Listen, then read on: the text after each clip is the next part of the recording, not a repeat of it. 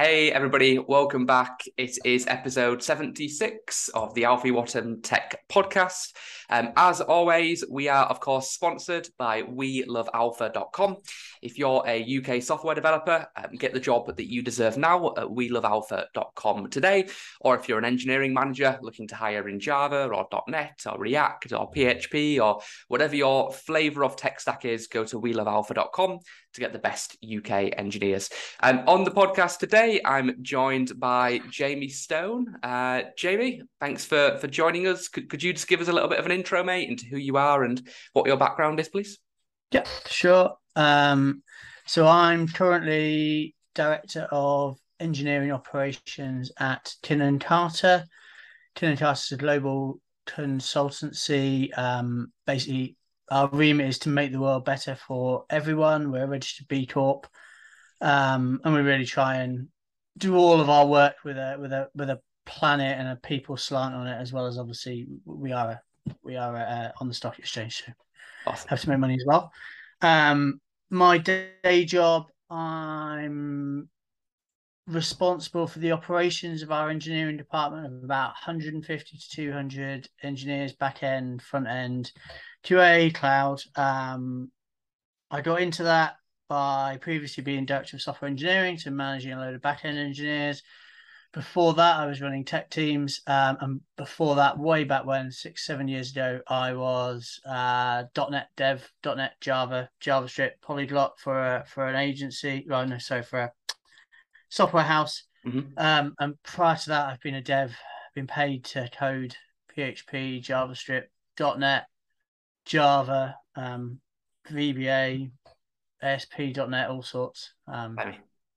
Yeah. Cool. So you've done the role of a hands-on dev, a team lead, a manager, scaling and running, operations at the moment. So it'd be good to get your perspective, mate, into what's happening in the world and understand. Obviously, you have quite a lot of enthusiasm around kind of the security element of things as well, which is kind of what I've got you on today to talk about from that angle on a couple of topics. So without further ado, we'll go in to see what's happening in the world of tech at the moment. So poor security might send work from home workers back to the office very soon. So smart devices could be putting businesses at risk.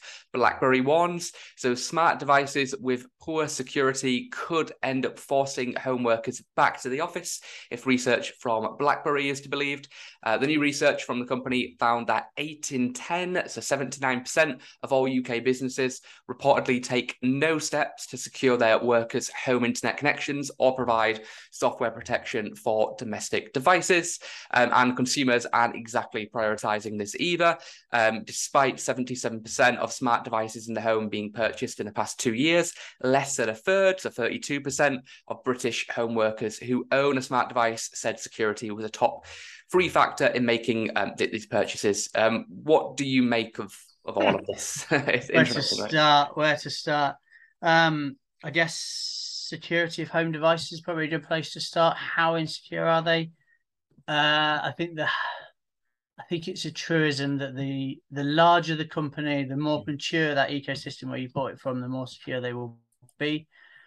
If you're just buying and I'm going to use this example, not out of the blue. If you're buying a baby camera Yeah. off the internet and it's white labeled, or it's a brand you've never heard of, you have no guarantee of their security. Tended to talk at Manchester B-sides 3-4 years ago, where they just showed how easy it was to hack into that. It had even without having they had the tech to hand, so they took it apart and they found it. Like, they took the EEPROM apart and they found all the basic passwords. They got onto the web browser that was on the box and then put it back together again. And live, they were able to do things like play, Rickroll us, Sure.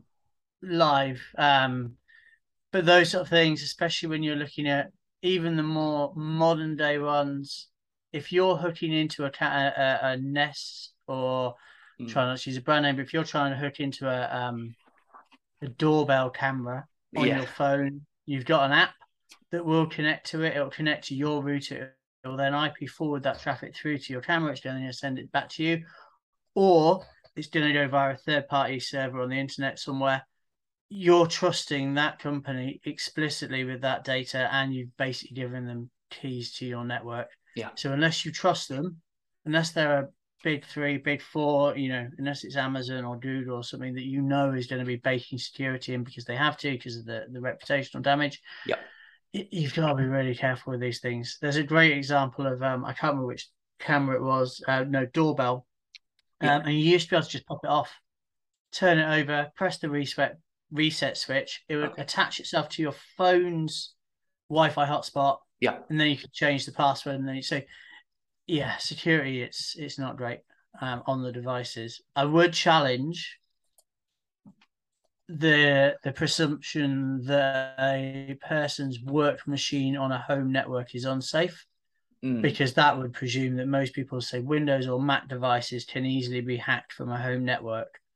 That's the same as saying you can't be going into a coffee shop, or you're vulnerable to a contractor in an office attacking a machine. Those machines are actually pretty safe. So yes, I think home networks are unsafe. Yeah. Are they attacking a person's work machine? I'm not sure I agree with that one. Is there much a company watching this can do? Because apart from recalling all of their remote workers, which is unlikely given it's 2022 and most developers don't want jobs at the moment where they have to be in an office every day. Apart from that, what is there any obvious solutions which companies can You've do? just got to look at the attack vectors. So patch the machines, patch the home machines, make sure they're fully firewalled, by which I mean the machines you're giving your remote workers to work with, and make sure they're fully firewalled, make sure they're fully patched. They should be safe. You could probably implement policies that say you're not allowed to access admin consoles for home devices. You could probably even lock that down if you wanted to. Yeah. But I don't think it's possible to lock down people's stuff. It's in a way it's the same as saying if you drive to work, you have to have valid insurance. It has to have a consumer thing on it. So it has to have commuting on your insurance. You have to have tax. You have to have a license to drive. And companies will ask you, a lot of companies that allow people to drive will ask you to self-certify that. And if you don't, then it's a disciplinary offence. It could be the same for home networks, for home things. Do you have are you using like a standard provider provided modem, broadband modem? Are you running antivirus on your home machines? But yeah, it's tough because anything can plug and play now on a home network. Yeah, I get a little bit paranoid with this sort of thing, Jamie, to the point where I will refuse to check my crypto or my bank balance if I'm in an airport or a coffee shop and that sort of thing. Is that too much, or is that level of paranoia maybe a little bit helpful sometimes? Yeah, it's an interesting question. That I mean, it's considerably less hackable than it used to be. Yeah. So when we had the rise of the free SSL certs from Let's Encrypt, they basically changed the dynamic from, I think it was, I don't know, 70% unencrypted to now 70% encrypted websites on the web. So, and that's providing end-to-end encryption from your laptop to that endpoint. So unless somebody's got on your laptop, those should be secure. Obviously, if somebody's got on your laptop, all bets are off because they can change the SSL certs and all sorts. Yeah.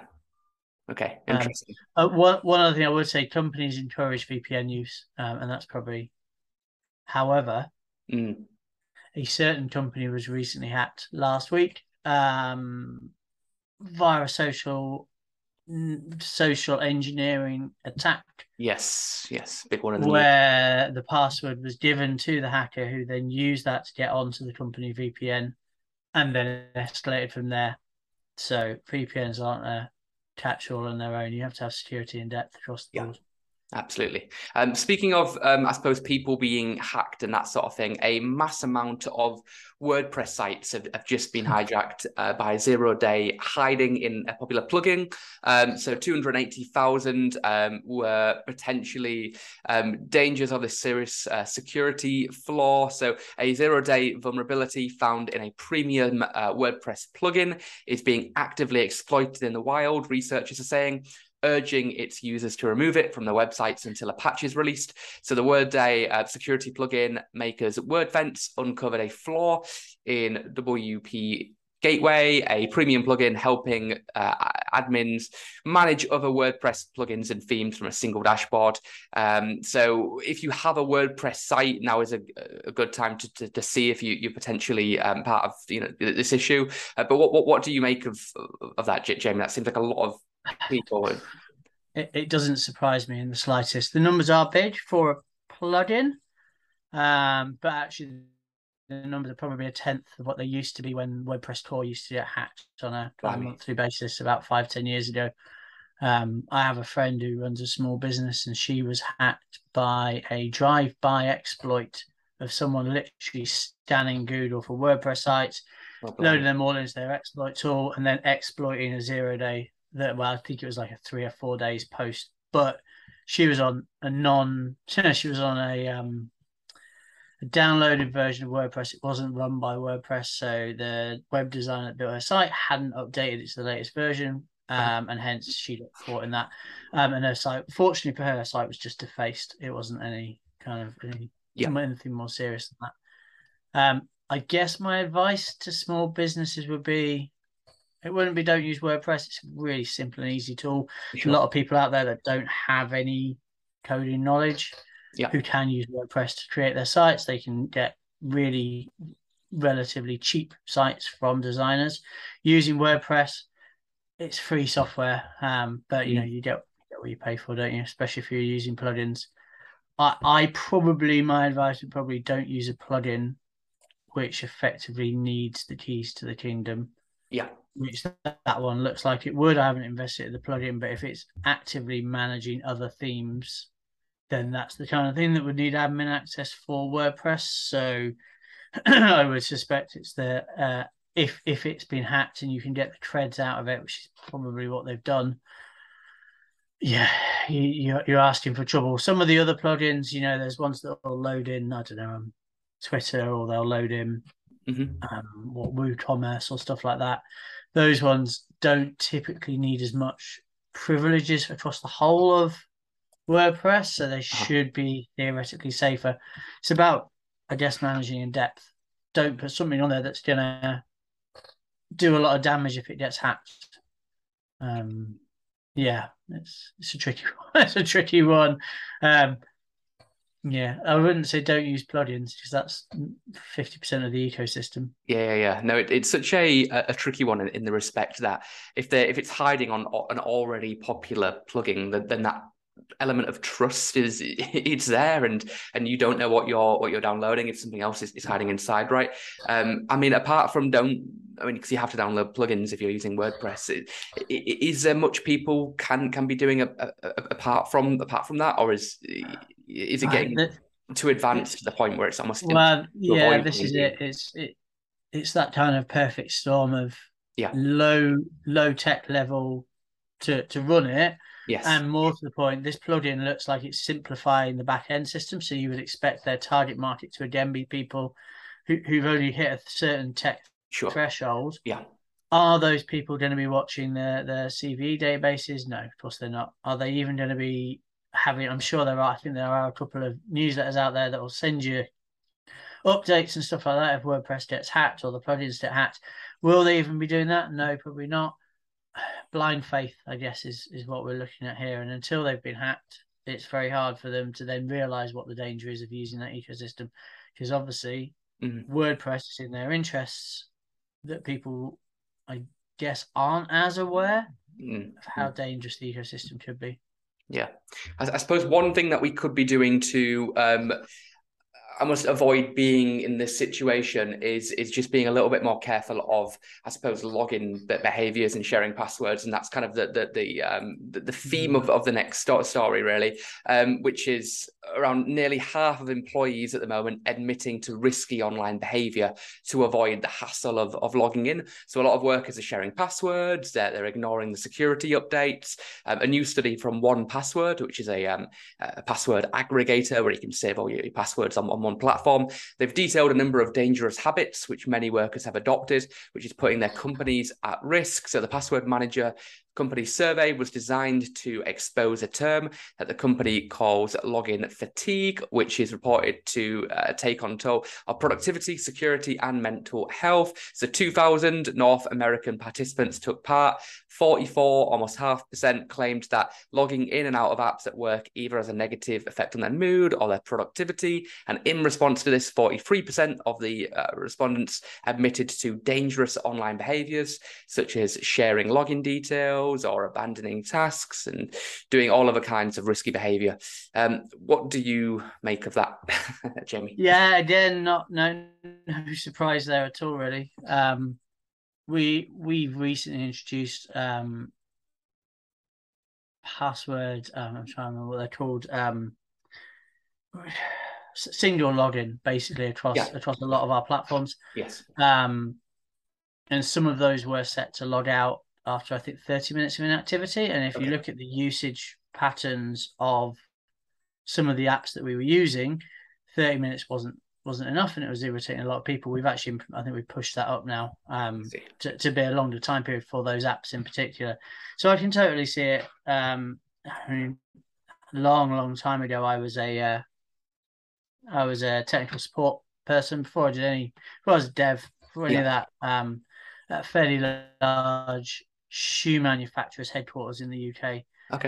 And the level of password misuse, even back then, was atrocious.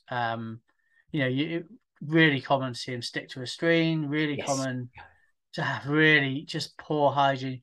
So I think we've come a long way since then. And I think our attack vectors have changed, especially as now we're remote, a lot more.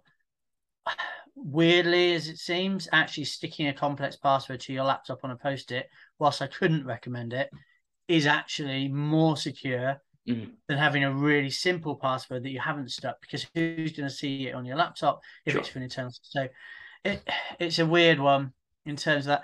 I mean, it really comes down to the company IT teams. It comes down to the company security teams to work with their users to find that medium, and it's always a push and pull between use, like ease of use and depth of security. You can make something incredibly hard to crack, but it's also incredibly hard to log in and use, and that's what this article is saying. Or you can make something really easy and simple to get into, but it's really easy and simple to get into, so you've obviously got a push pull on the security there as well.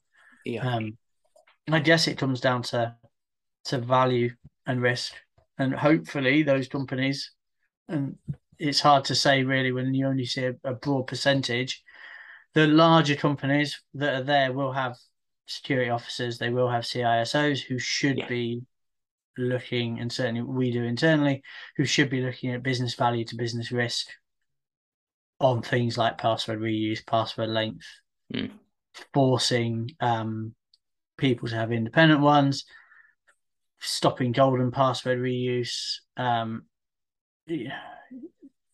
those kind of things.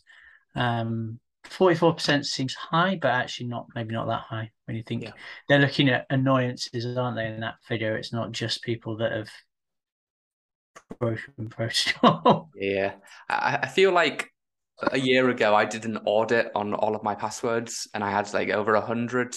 99% of them were the same password with a number 1 or a number 2 on the end and a different special character.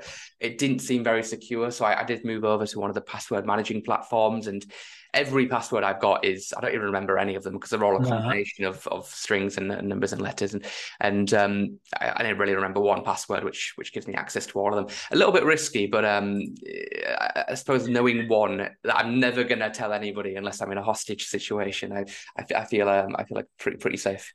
Yeah, I mean, the risk really is to do with nothing to do with you there. The risk there for you is that the platform that you've used has a vulnerability, and that somebody is able to utilize and access the vulnerability. So maybe they're saving, I don't know, a hash of yours and using that to pass it through, and then they, maybe it's in the RAM and someone's going to put something on your machine that's going to start using the like those shunt attacks where they're pushing data around the RAM. They can pick your hash up, they can feed it into whichever password manager you're using. This is the kind of level of complexity that people would be using to attack those password managers. Mm. And I think it's important to note as well, and we say this when we look at securing companies, and we look at, again, the company that was hacked last week, Yeah. the potential value of, and we see this in the ransomware attacks, especially the potential value of a successful ransomware attack could be in the millions. Mm. So if you think you have a payoff of $1 million and you have a team of, say, 5 developers working full time, just looking for a vulnerability, and they do that for 6 months, you're still coming out well on top. Oh, it could be a big payday if you. Yeah, exactly. So there are companies set up around the world that looking legitimate, not legitimate, specifically set up to be hack companies. So that's the kind of the competitive nature which we're up against, really, is in corporate world. Yeah, the level and in the other rest of them as well. So the complexity is just getting on another scale. I was speaking to a Web3 expert on the podcast the other day, and we did a piece on how the biggest crypto sites in the world, like Coinbase and whatnot, if you Google those now, fake versions of those websites will come up before the actual ones. With the fake, it looks exactly the same. You go on it, but after you've entered your login details, they've got your coins, so they'll log in on the actual platform and take everything that you've got. So yeah, it's getting more and more complex, isn't it? Every day that goes by. yeah, it's an interesting attack. That, I mean, it's quite a common attack, really. Yeah. I mean, it's like a revised SEO injected phishing attack, isn't it? Proper going old school, really, just making it look similar enough to. I mean, you still see it coming out on the emails. I mean, my phone is now clever enough to detect them when I get a text message from, I don't know, Every or whoever the delivery people are. I'll log in here, and Yeah. so yeah, it's an arms race, isn't it? Where we're constantly in it, and we'll always be in it. And that I think is the key thing there. It will never reach a point where we're secure. Yeah. It's always a point of, are you secure enough? And one of the things when I do internal security training, I do application security training, is as I try and make that point, the apps you build can never be 100% secure. What we're actually looking for is, are they secure enough?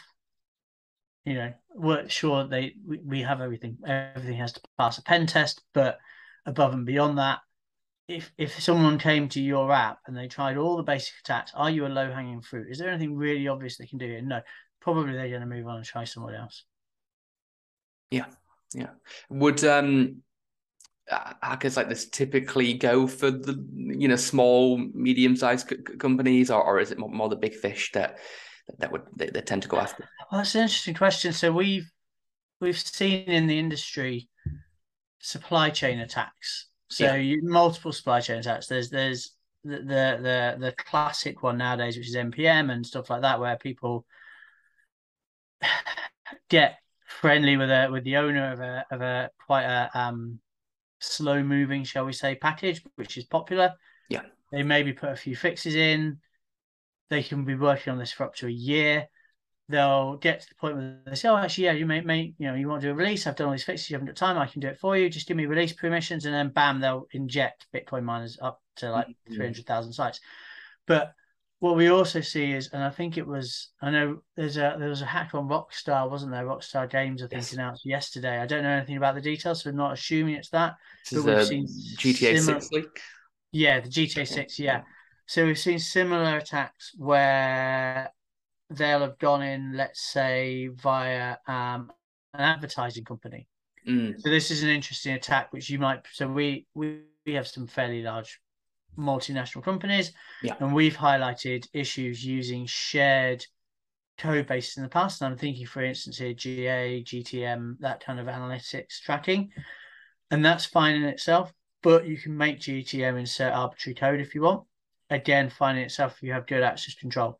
However, where the supply line hacking comes in is, let's say they employed a digital marketer, 5 people, bespoke digital marketer to a particular thing. They gave them GTM access. These people probably haven't got the same levels of security detail. Suddenly you've got to weigh into these large manufacturers, these large people's code bases via a side attack. And I think that's that's kind of almost like a jackpot for the hackers because it's a nice, easy way in. So yeah, I don't think I think the big boys, there Mhm. are ways in, and I'm trying to remember who it was got hacked last year via the Log4j, um, and that was purely because they were running Java on the front end of their website, and they got Okay. went through the various levels, did code injection, and went that way. But a lot of the time, it's looking for these little side routes in, side doors. People be warned, be cautious. I'm a firm believer that we are probably better off just shutting the whole lot down and living in caves.